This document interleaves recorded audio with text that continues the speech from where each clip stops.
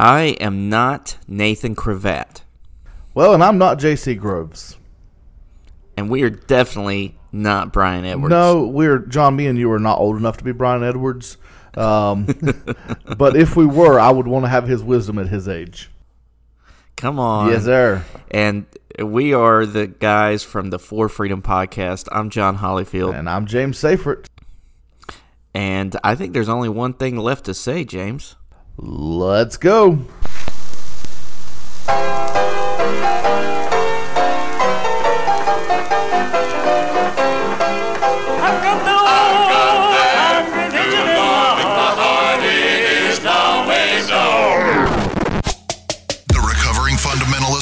Starts in 3. You know what makes women stupid is college. Jesus was not a bartender. Hi, man. 2. You have lost your mind. Long-tongued heifers have given me a lot more trouble than heifers wearing breeches, and you know that. Say amen right there. 1.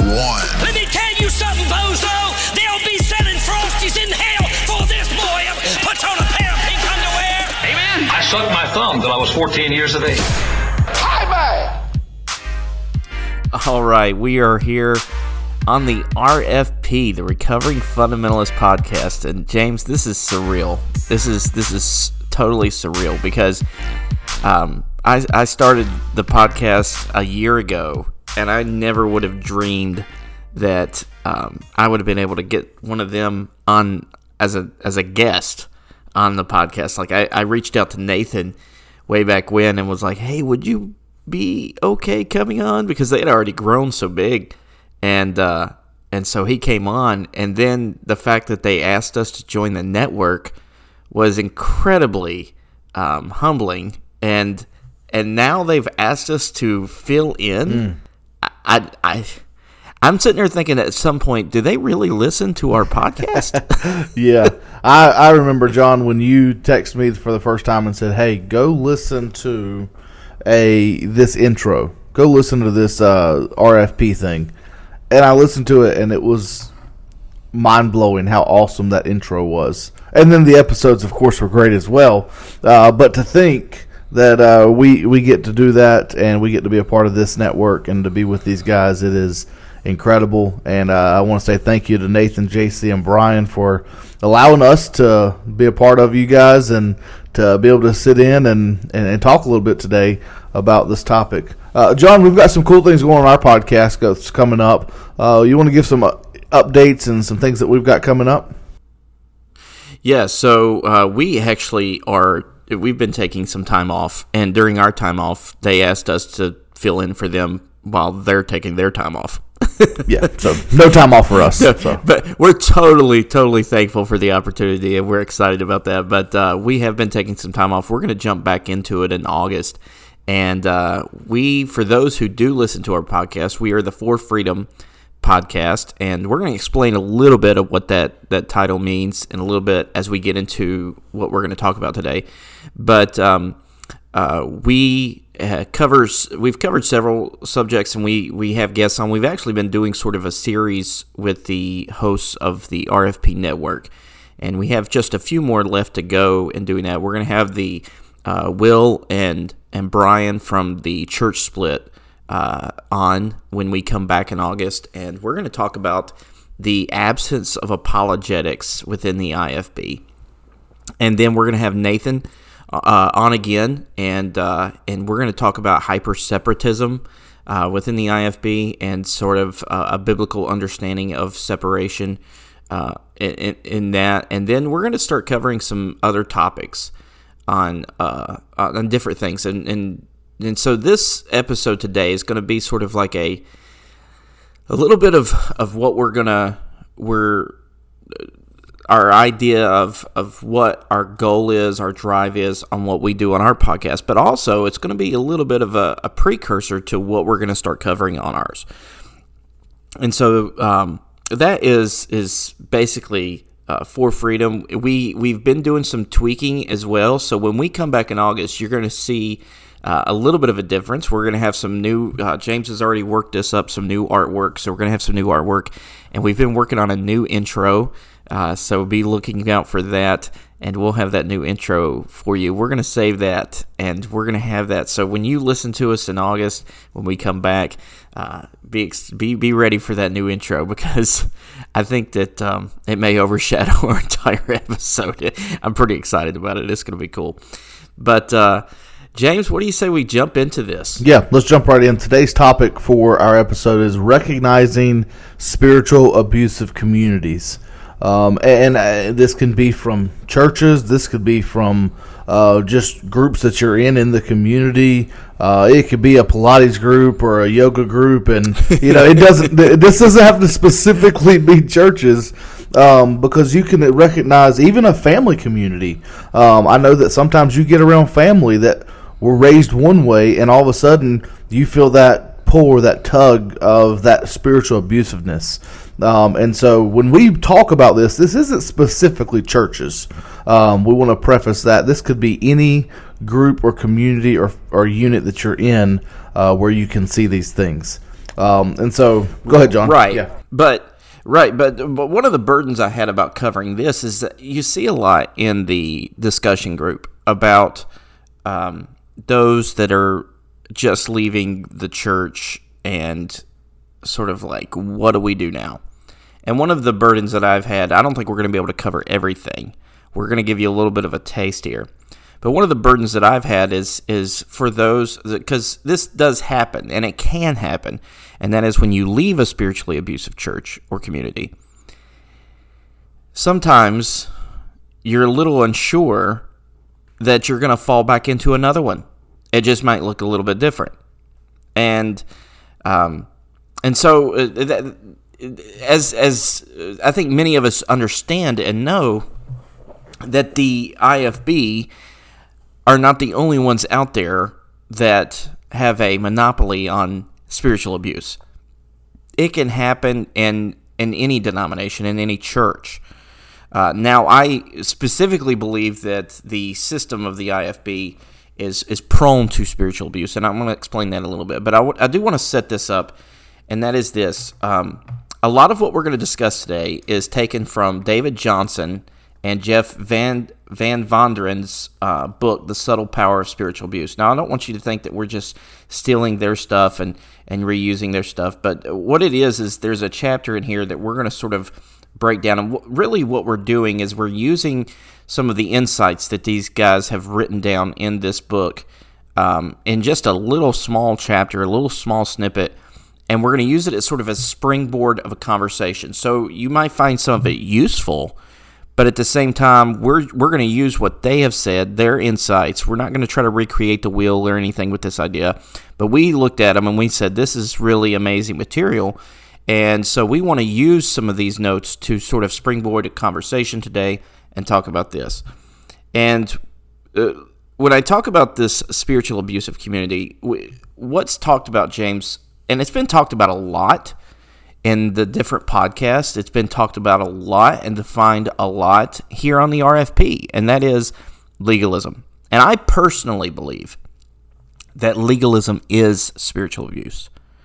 Yeah, and the good definition of legalism is this: putting or enforcing an extra biblical standard on another, which adds a burden to another believer. Now, I remember, John, and I asked my pastor in Idaho, I said, hey, can you define what legalism is? It was the first time I'd really ever heard the term, about 9, 10, well, it was more than that, about 13 years ago. And this was his definition. Legalism is anything that adds to salvation. And at the time it made sense, but I believe it goes a lot more than that, because legalism can go outside of salvation.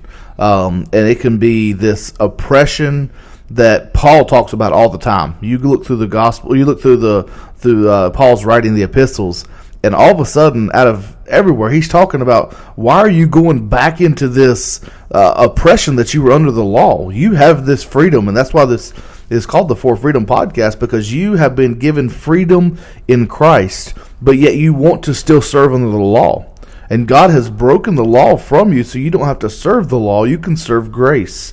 And so this legalism, it goes more than just salvation. It's putting other standards, such as dress standards, such as appearance standards, such as where you can go, My wife, just last night, we're in the middle of Vacation Bible School, and she taught the lesson to the high school students, and she was talking about legalism, and she said, I remember, she gave this illustration, and she's told me this before, John, but it blew my mind. She said that our family had just gotten saved.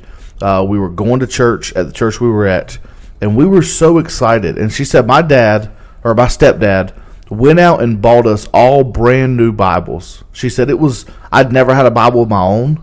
I was a 4th grade girl, and she said I began taking this Bible to school, taking this Bible to church. It had that new Bible smell. I loved it.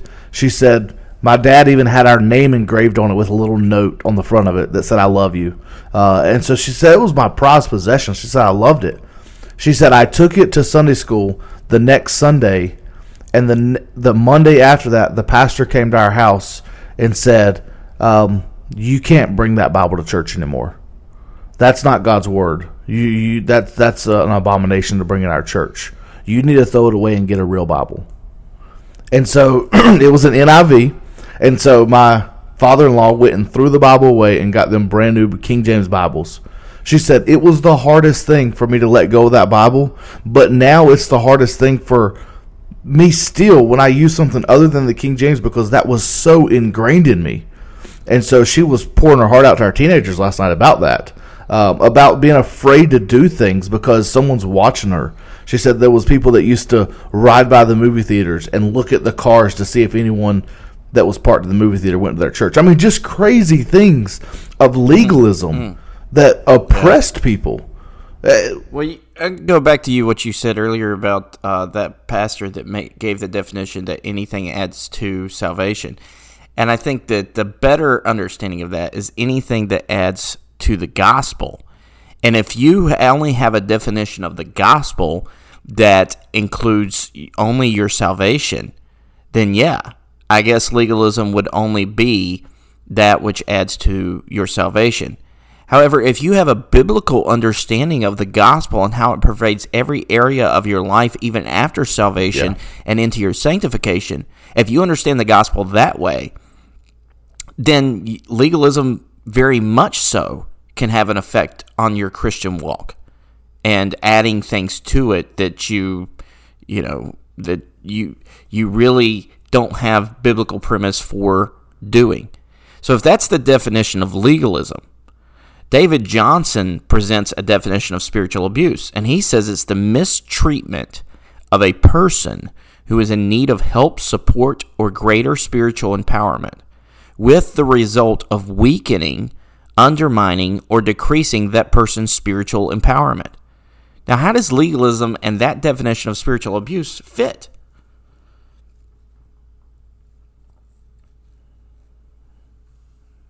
Are you asking me, John, or are you going to? It's rhetorical. Sorry, I couldn't tell if you were going to. Well, I was wondering if you had a thought there, because I think that it fits perfectly. Yeah. I think that when you talk about what's adding a burden onto somebody else, and then you take that definition of you mistreat somebody with the result of weakening or undermining or decreasing that person's spiritual empowerment, that is exactly what adding a burden onto them, an extra biblical standard onto them that they have to do. It's exactly what that does. Yeah. And I think when I hear that, though, the thing I think about is too many times, we want to be the Holy Spirit in that other person's life. And that's what legalism is. It is saying, listen, you don't need to worry about discerning from the Spirit. Let me take care of that for you. Let me tell you what you can and can't do. Let me tell you where you can and can't go. And just let me be your spiritual leader. And it brings that whole that pastoral authority to a whole nother level of, I am the superiority of everything in your life. And you don't need to worry about listening to the Holy Spirit. Just listen to me. I'll guide you. And that's where we get to this point where you decrease that person's spiritual empowerment or discernment, because that person has no need to pray. That person has no need to have a deeper walk with God, because all I got to do is ask my pastor. He'll come and pray for. He'll come and pray for the house I need to buy. He'll come and pray for the car I need to get. He'll line up the marriage that I need to be and line up the person I'm going to marry. How many times in college did I see that where our pastor said, I think y'all need to get married, and boom, a couple months later they're getting married because he said it. So yeah. And Johnson said it occurs when leaders use their spiritual position to control or dominate another person, which is what you just defined. It's exactly what you just defined. Yeah. And so that, to me, equates spiritual abuse. Now, if we're talking about this in a context of a church or a community, I went to Bible college for 4 years and grew up in it, but not in sort of a strictly abusive system. It wasn't until I went to Bible college that I really was part of that. And then, worked for another 4 years in church. And you think about people that spent, there's definitely listeners who have spent a whole lot more time into that. And so the question people may say, if it's so bad, why stay there? Obviously, it wasn't that bad because look at all the good it produced even in you. Yeah. So, James, list off quickly here these 6 points of why people stay in spiritually abusive relationships. All right, here you go. There's too much at stake to leave. Your friends, the years you've invested, and people's opinion. We talked about this a couple of weeks ago as well. Just that emotional stake. Number 2, they're afraid. They are terrified by the perpetrator's threats to harm them, to hurt their parents, or to take the kids if they leave. They become so Man, you mentioned this to me yesterday. Yeah, The story of that one pastor who would threaten people with a story of somebody who was killed because he presented it to the people as because he left the church. Yeah. He would have it. So he had 2 stories. He had one in his office, and he had one that he would use from the pulpit. The one he had in his office was a family left his church, and when they left, a couple of days later, they had a car accident, and the entire family died because they left their church. He said, so that's why you should stay at this church. And then the one he would use from the pulpit was a family left, and he told them if they left that their son was going to go astray. And 2 weeks later or something, their son left and went and lived in like the world. And so he used that as an illustration of sort of he was a prophet, but he was discerning for their family. And they were just so terrified. People would hear that, and they didn't want to leave. They didn't want to do that. That is a spiritual abusive community. Number 3, they have become so dependent on the abusive system that they don't know if they could leave or survive emotionally or financially away from that specific system, which is crazy to think that you would be that tied down. Number 4, they feel that they are to blame for inciting the abuse, and they are only getting what they deserve. I think I felt that way a lot.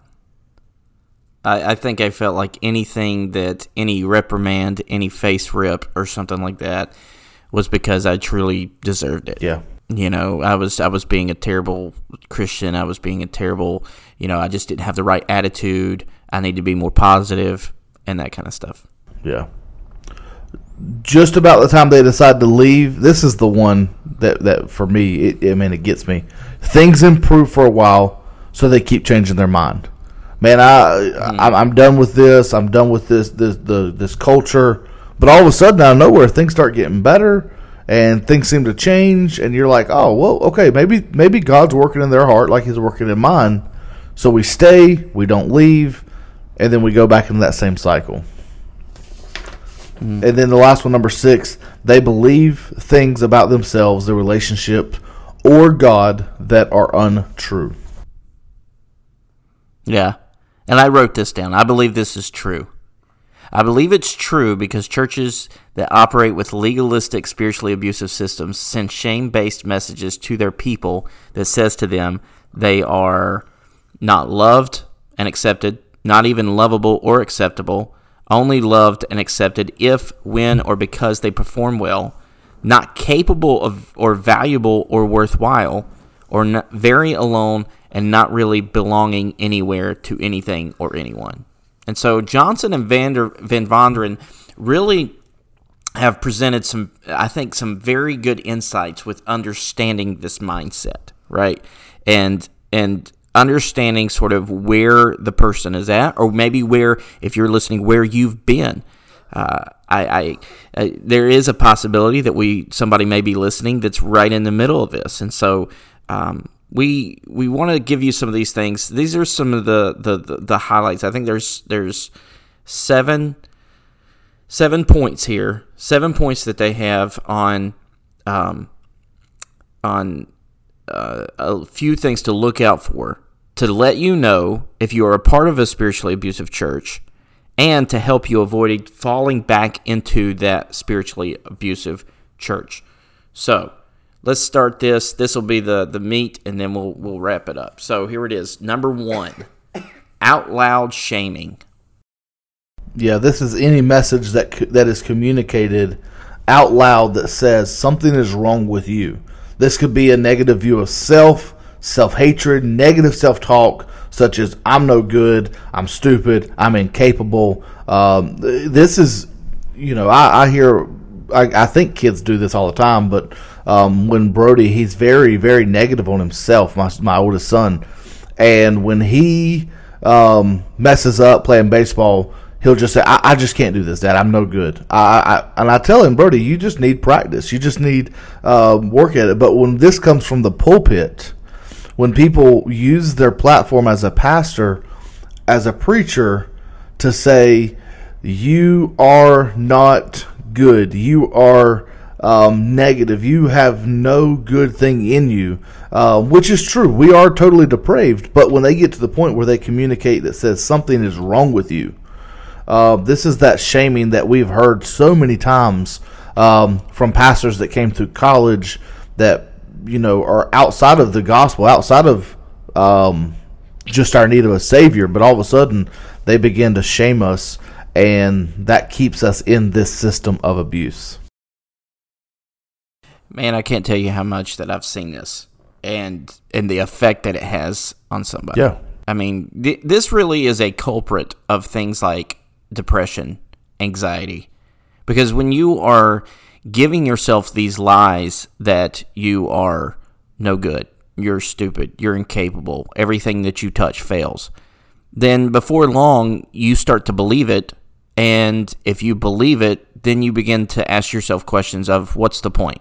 What's the point? And then discouragement's there, depression's there, and it's a vicious cycle that really should never have begun in the first place, because someone who had some type of spiritual authority then has perpetrated this, and it's really messed up. And so this is something that we hope that you will recognize and begin to change, because this really messes up with somebody's spiritual identity.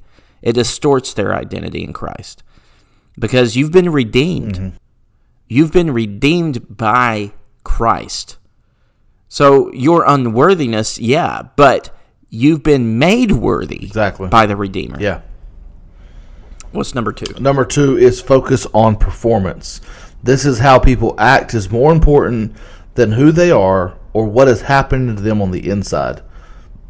Some of the effects of this is perfectionism or giving up without trying, doing only those things that you're good at, not being able to admit mistakes, procrastination, the view of God that is more concerned of how you act than who you are, personally and spiritually as a person. And John, I want to give just a quick illustration of this because I was able to go back to Arkansas and spend some time with some people a couple of weeks ago on vacation that were professors, teachers, people that are around me, just being able to talk with them. And I spoke with one lady, I'm not going to mention a name or age or anything, and I spoke with this lady, and she told me, she said, James, because I was asking about her spiritual life and her spiritual walk, if she was in church anywhere, and she said, I haven't stepped foot in church since I left the church that we were at in Arkansas. And I said, why? I said, what? I said, what's the reason? I said, you're a vital part of my life, my wife's life. I said, why haven't you stepped back foot in church? She said, James, she said, I was preached from the pulpit that women are never allowed to wear pants. She said, just this one issue. I'm going to talk about this. She said, women were never allowed to wear pants. I was told from the pulpit that they had a Bible, they had a chapter, they had a verse that said women could not wear pants. Okay? We leave the church, some things happen, and now I look at the church and women are wearing pants. There are high school girls who have their prom dresses down really low and really high on the waist. And all of this stuff that was preached, that there was Bible against. Well, now, I guess the Bible changed.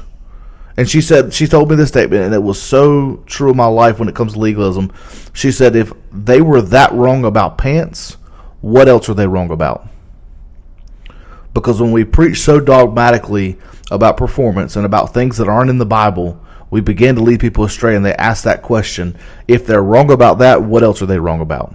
That's why it's so important that we preach expository, that we preach what the whole Bible says, and that we are apologetic, as we're going to talk about with the church split, because we have gotten so far away from that when people begin to read the Bible on their own and they say, well, this isn't even an issue in the Bible, then they begin to question even more things when they should really be questioning the spiritual aspect, not the performance-based aspect. Yeah. I mean, that's one of the main things that I think that plagues us in today's Christianity, is that we are good at looking right on the outside, but getting to the heart of the matter seems to be the hardest thing for us to do. Yeah. And that's where the gospel is to do its work. But we fight that so hard by putting up everything we can. And this type of system only does, the only thing it does is reinforces that type of mentality that if I put up the outside front, I'm good. But what's happening is your heart is slowly decaying and rotting on the inside because you're not taking care of it. You're not addressing those idols in your heart. Because what's wrong with what's got my preoccupation, as long as I'm looking right and I'm saying the right things at the right time to the right people? So the next one is one that me and James are going to actually do an entire episode on, and that is manipulation. So Johnson and Van Vonderen say relationships and behaviors are manipulated by very powerful unspoken rules. These rules are seldom, if ever, said out loud. This one just was huge for me, because this was exactly the way the place was that I came from. The can't talk rule keeps people quiet by labeling them as the problem if they notice and confront a problem, because they feel they cannot talk about an unspoken rule. They learn to talk in code to convey what they mean. They talk about this idea of coding here. They say coding is an example of verbal manipulation. Saying things in code instead of saying them straight. Talking about people instead of to them. Wow. Think about what they've just said there. Talking about people instead of to them. Message carrying for people. Oh, dude, this one drove me nuts. I hated that one so much. My goodness. Carrying. Yeah, expecting others to know your code, difficulty trusting people, reading other meanings into what people are saying. This is all examples of manipulation. They even mention this one is called triangling. It's another way of acting manipulative in relationships. This simply means to send a message to someone through another person instead of delivering it directly. I mean, I can't tell you how much this really dug in my skin. You know, this type of thing, and James and I have been studying this, and so it's really been like frustrating to me, because not even just with other people, but now that I'm sort of getting an idea and defining what a manipulation is and what it looks like I see it and catch myself sometimes. And just subtle things, and then I see it in other people, and I'm like, but this is something that happens in these types of churches or communities all the time. And you know what happens, James, is it actually becomes a method that is taught and passed on that becomes the entire culture of how people communicate. Yeah. Because they see the leaders treating people this way. And then they see the leaders communicate this way, and so then they begin to duplicate that communication or manipulation towards others that are either coming into the community or just getting ready to, just growing in the community. Yeah, John, manipulation, man. It's so the thing that for me is it's never taught like telling us this is manipulation. It's sort of taught like a bait and switch, like this is how you're going to talk to people, or we see how it's done, so we emulate it, and then we begin realizing, and I myself, as I'm reading more on this manipulation, how much, not how much, but just how manipulative I can be in my talk and not even realize it. And so we're going to do, like I said, a whole episode, like John said, a whole episode on this, and it's going to be great. But the next one, John, is idolatry. And this is the God with the little g, served by the shame-based relationship system, is an impossible-to-please judge, obsessing on people's behaviors from a distance, whose mood it is dependent on them. And so this is just that looking at other people. The false gods of shame-based systems are appearance, how things look, what people think, and they're all power-oriented. John, idolatry, man. I said this just a couple of days of Vacation Bible School, and I had one teenager, John, and it blew my mind that they said this. I said, guys, we don't worship idols of gold and silver anymore, because we're talking through Paul and at the Areopagus as he's talking to the unknown God and to the Stoics and the Epicureans. And I said, guys, what are some idols today? And so they're throwing out, movie stars, Marvel characters. They're throwing out things like that. But I had one girl raise her hand and she said, I think our phone is an idol. And I was blown away that I had a high school teenager say that their phone is an idol, because so much it is, because we spend all of our time on that. And if we don't have our phone, all of a sudden we begin to get anxiety. Teenagers begin to do that. I heard a story the other day, John, of a teenager at a youth conference where the pastor was preaching. He said, you need to come and you need to lay your life down the altar. And the next day they came in, and a half a dozen to 12 teenagers came up and laid their phone on the altar. And he got up and he was confused, and he said, because he was an older preacher, he said, why are y'all putting your phones up here? And one guy said, that's my life. And that's symbolizing that I'm laying my life on the altar. And it's crazy that teenagers see that, but yet they are okay with it. Yeah. This really blew up in the place that I was whenever Clarence Sexton came to town. Like, you really found out who the God was when Clarence Sexton came to town. You know, one of the ways that you can tell an idol is whether you desire it so much that you're willing to sin to get it. You know, we talked earlier about those unspoken rules, and there was an unspoken rule that on Sunday mornings, if you were in the choir, you wore a tie. You dressed up, you wore a suit or a tie or something like that. But, you know, if we were doing choir and Wednesday night or something like that, then if you were coming from work, or, you were dressed more casual, then that was understandable. That was acceptable. Except when Clarence Sexton was in town. And a good friend of mine actually got told, like, are you planning to sing in the choir tonight in a midweek service? Well, yeah. Dressed like that? Well, I guess not anymore. You know, because, and it all had to do with optics. It all had to do with the fact that Sexton was there, and they didn't want somebody dressed in a polo shirt in the choir. Yeah.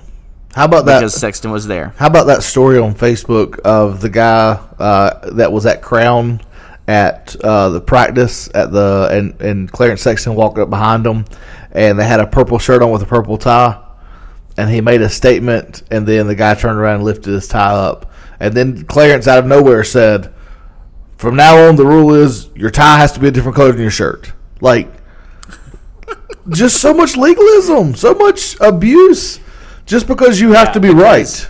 Yeah, because the person in charge becomes the idol and using that power orientation over it.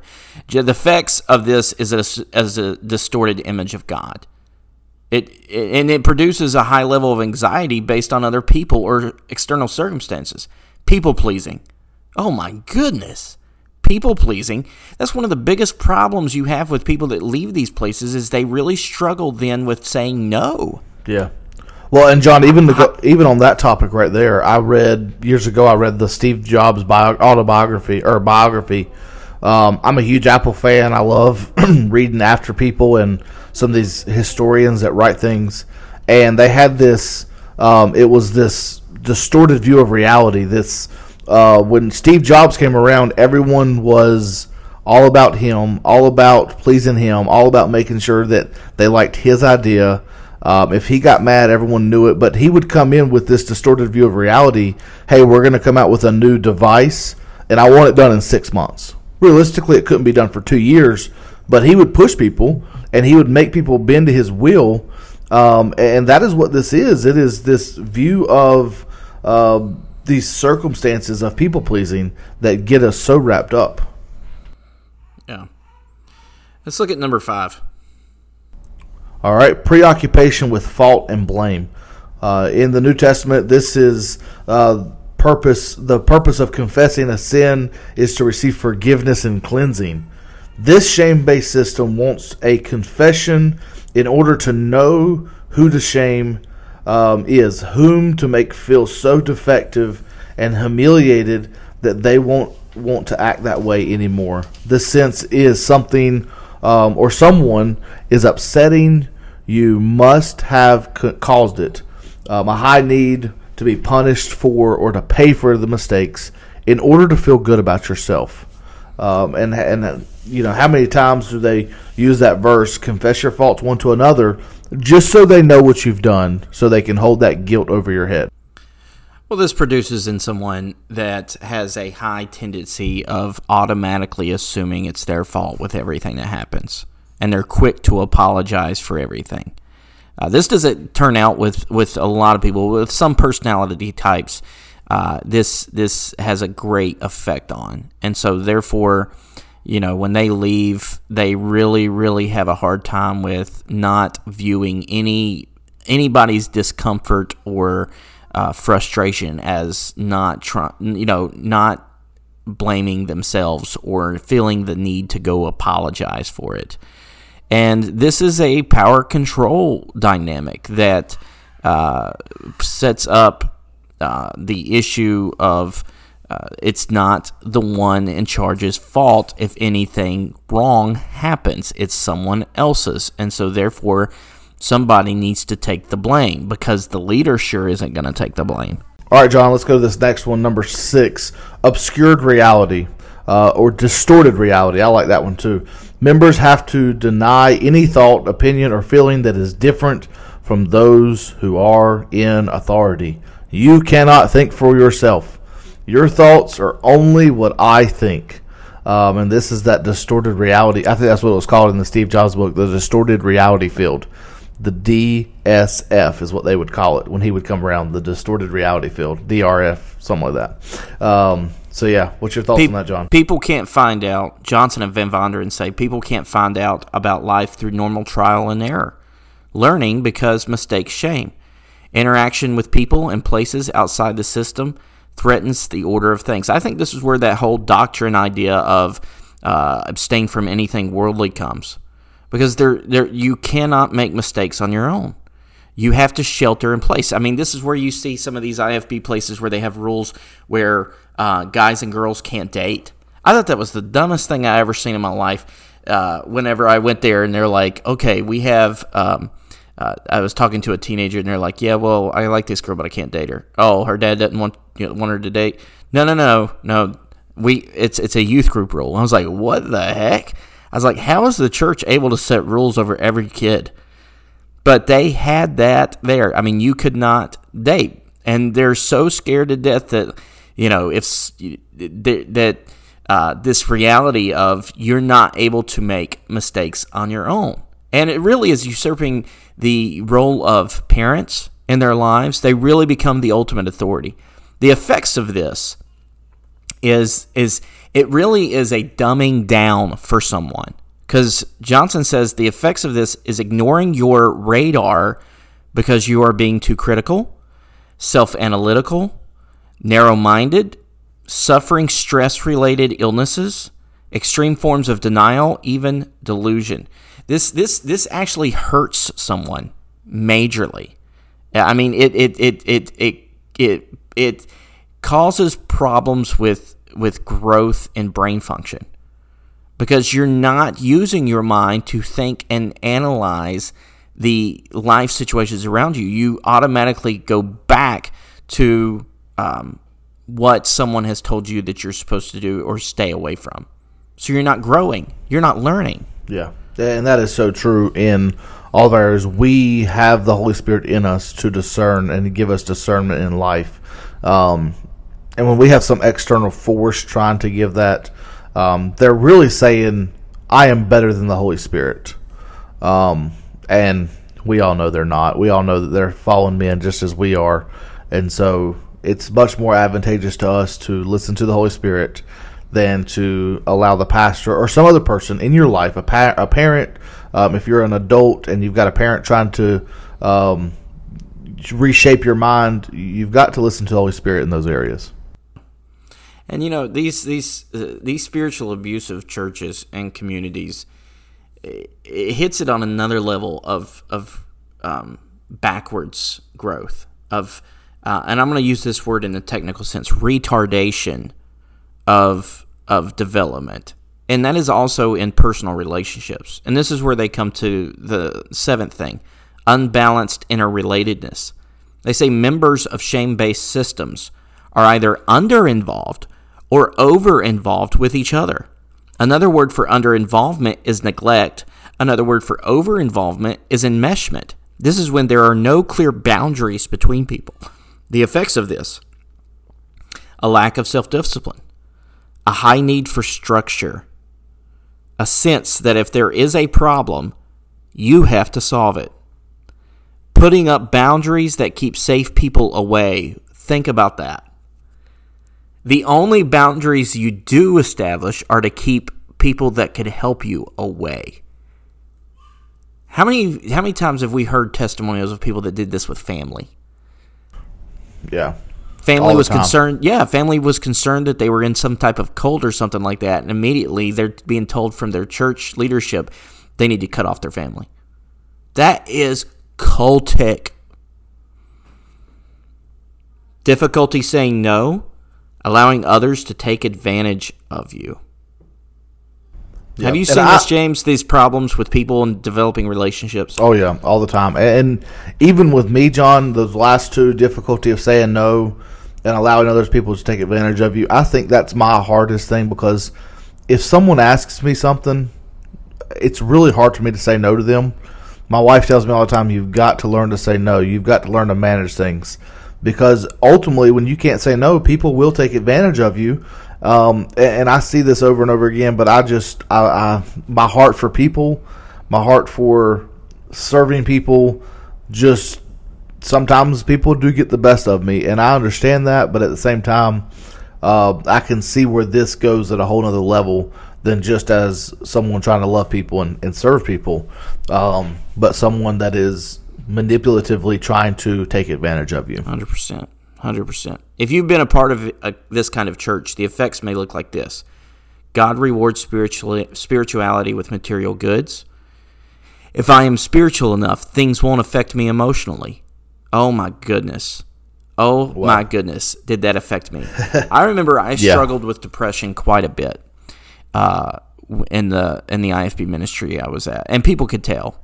I don't know if they knew to say that it was depression, but I remember coming up, it was my turn to teach, and I remember the pastor in there finishing up his lesson, saw me standing at the door, and said, and he was teaching on something, and then he made this statement. He said, this up and down type of emotional stuff, that's not the joy of the Christian life. He said, that's no New Testament Christian living. He said, always being up and down like this is not new. And I knew exactly what he was doing. He's taking a shot at me because everybody knew that I was down at the time. But I was struggling. And that just showed me right there, okay, I could not talk to him about any of the things that I was struggling with. Yeah. I can Well, never... number 3, John. Yeah, go ahead. Go ahead. No, you go ahead. I was going to say, number 3 under this next one here, man, I'm listening to this Mars Hill podcast of the Rise and Fall of Mars Hill, and really evaluating the ministries that I've been in. And this one, I can never say no to those in religious authority. I'm so grateful for the church I'm in right now, and I've got deacons and men that are okay with telling the pastor no. That are okay with saying, hey, I don't know if that's the right thing right now at the church. Yeah. And when they say that to me, just to be real honest and blunt, I get upset a little bit. Because I'm like, well, man, I think this is okay. But their discernment and their ability to say no and their freedom to say no helps us have a great relationship. Yeah. To where the people that said no in that Mars Hill interview got fired and they got ran over the bus or kicked off the bus or however they said it. You know, that is so destructive and so dangerous. The church we came from in college, our pastor surrounded himself with yes men. And if he wanted to do it, they did it. And I actually sat down with him, and he said, my biggest downfall that I ever did was allowing myself to be surrounded by people that couldn't tell me no. He actually admitted that to me. I sat down at breakfast with him one day, and he said, if I could go back, I would allow myself to be around elders and men that were okay with telling me no. Because at the end of the story, whatever pastor said, we're going to do. Yeah. And so I could have that freedom to just do and say whatever I wanted. Yeah. So They continue on with this list. They say everyone in the ministry is called by God, is appropriate, and must be trusted. I think Amen. that's very influential on a lot of people that's been through these. Number 5 was God needs me to do ministry. I think this is a workaholic type of thing that you see in a lot of people that come from this. As soon as they leave, they're finding something else to do. And I've given this counsel before that somebody that is leaving a ministry like this, you need to take a year off. You need to, if you go and you find another church, let's say you're in your search hunt for a church, and you find the church you want to attend, and you join. And I tell them, I say, after you join and you officially become members, you don't do anything for a year. Sit there, grow, heal. You don't, because you're going to have this overwhelming sense of need to join. I need to be doing something. There's ministries they and they'll make announcements that they need volunteers. Don't do anything. You need that time. God doesn't need you. He wants you. There's a big difference. God can accomplish growing His kingdom while you heal. yeah, and that was for me, John. The 2 years that I took off, I worked at Chick-fil-A. I wasn't in ministry. That was the most amount of, I don't want to say the most amount, but that was an amount of time for restoration, for rejuvenation, for my soul, for healing, for me and my family, that I didn't know I needed until you just said that, and I'm thinking, wow, those 2 years that I was not in ministry, that I was working at Chick-fil-A, every day of my life during that time I was saying, I need to be in ministry. But looking back on it now, I'm thinking, wow, that was so powerful for me and my family, and the amount of time I got to spend with them. And during that time with a newborn, and that was rejuvenating, and that was helpful for me personally, spiritually development, and understanding what I believe and why I believe it was so important and impactful for my life. Yeah. I want to get to the good news here, so let me rattle off these last 3. Being in this type of ministry, we've went through 5 so far. You may see that the existence of trouble in your life indicates a lack of faith. Number 7 is talking about problems will make God look bad. And number 8, and we could talk about this a long time, you may have been taught unity means agreeing about everything. That's not unity. That's sameness.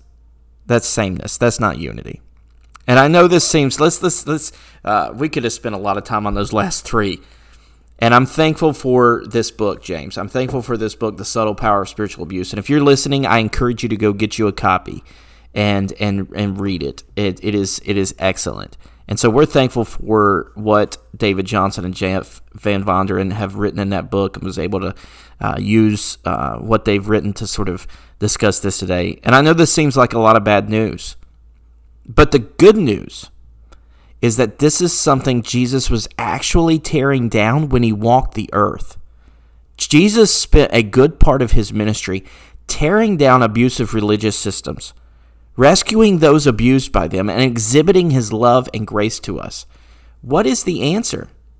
What is the answer? You say, John, James, you gave us a lot of stuff there, but what's the good news? The good news is the gospel. The very thing it attacks is the good news.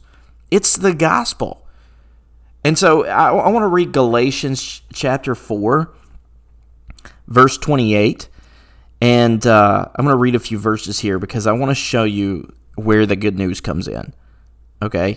Paul had just been discussing sort of theologically this idea of the law and freedom by giving the Old Testament story of Abraham and Sarah and Hagar and the birth of Isaac and Ishmael and that whole situation. He gets to verse 28 of chapter 4, and he says, "Now you, brothers, like Isaac, are children of promise. But just as at that time he was born according to the flesh, persecuted him who was born according to the Spirit. So also it is now. But what does the Scripture say? Cast out the slave woman and her son. For the son of the slave woman shall not inherit with the son of the free woman. So, brothers, we are not children of the slave, but of the free woman." And this bleeds over into chapter 5, verse 1. "For freedom Christ has set us free. Stand firm, therefore, and do not submit again to a yoke of slavery." And that's our verse. That's our theme. It is for freedom. You are free in Christ. Live in that freedom. Delve into the book of Galatians. It might be something for us to do on the podcast, James. Taking the book of Galatians and just going through it a chapter at a time per episode. It is something we want to do with this book. This book, The Subtle Power of Spiritual Abuse. We want to do some episodes where we attack one chapter at a time just during a book review. But it may be something to do a Bible study one time on our podcast, just going chapter by chapter through the book of Galatians. Because I'm telling you, you want help through this, there are a lot of great resources. These podcasts that are out here, Will and this Church Split, good stuff.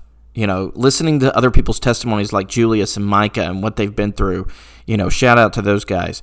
The RFWP, Lois and Emily, you know, doing some great work. The John and Eli and the Preacher Kids podcast. You know, if you've grown up in a preacher's home, you need to be listening to that. Okay, the Young Baptist guys, Clay and Josh. Oh man, straight fire. That's fire. Yeah, and then you got of course David Sam that covered last week. I mean, come on, I could listen to that. They could have their own morning talk show. Each morning, and I would just watch them on TV, you know, every day. Just awesome. You dive into these things and listen to them, but get into the Bible. Grab the Word of God. Study Galatians. You know, a couple of really good, easy commentaries to get for the Book of Galatians is Warren Wiersbe's B series. His volume on Galatians is good. And then Exalting Christ commentaries, David Platt wrote the one for Galatians. And that one is excellent. You can buy those, I think, on Lifeway or Amazon.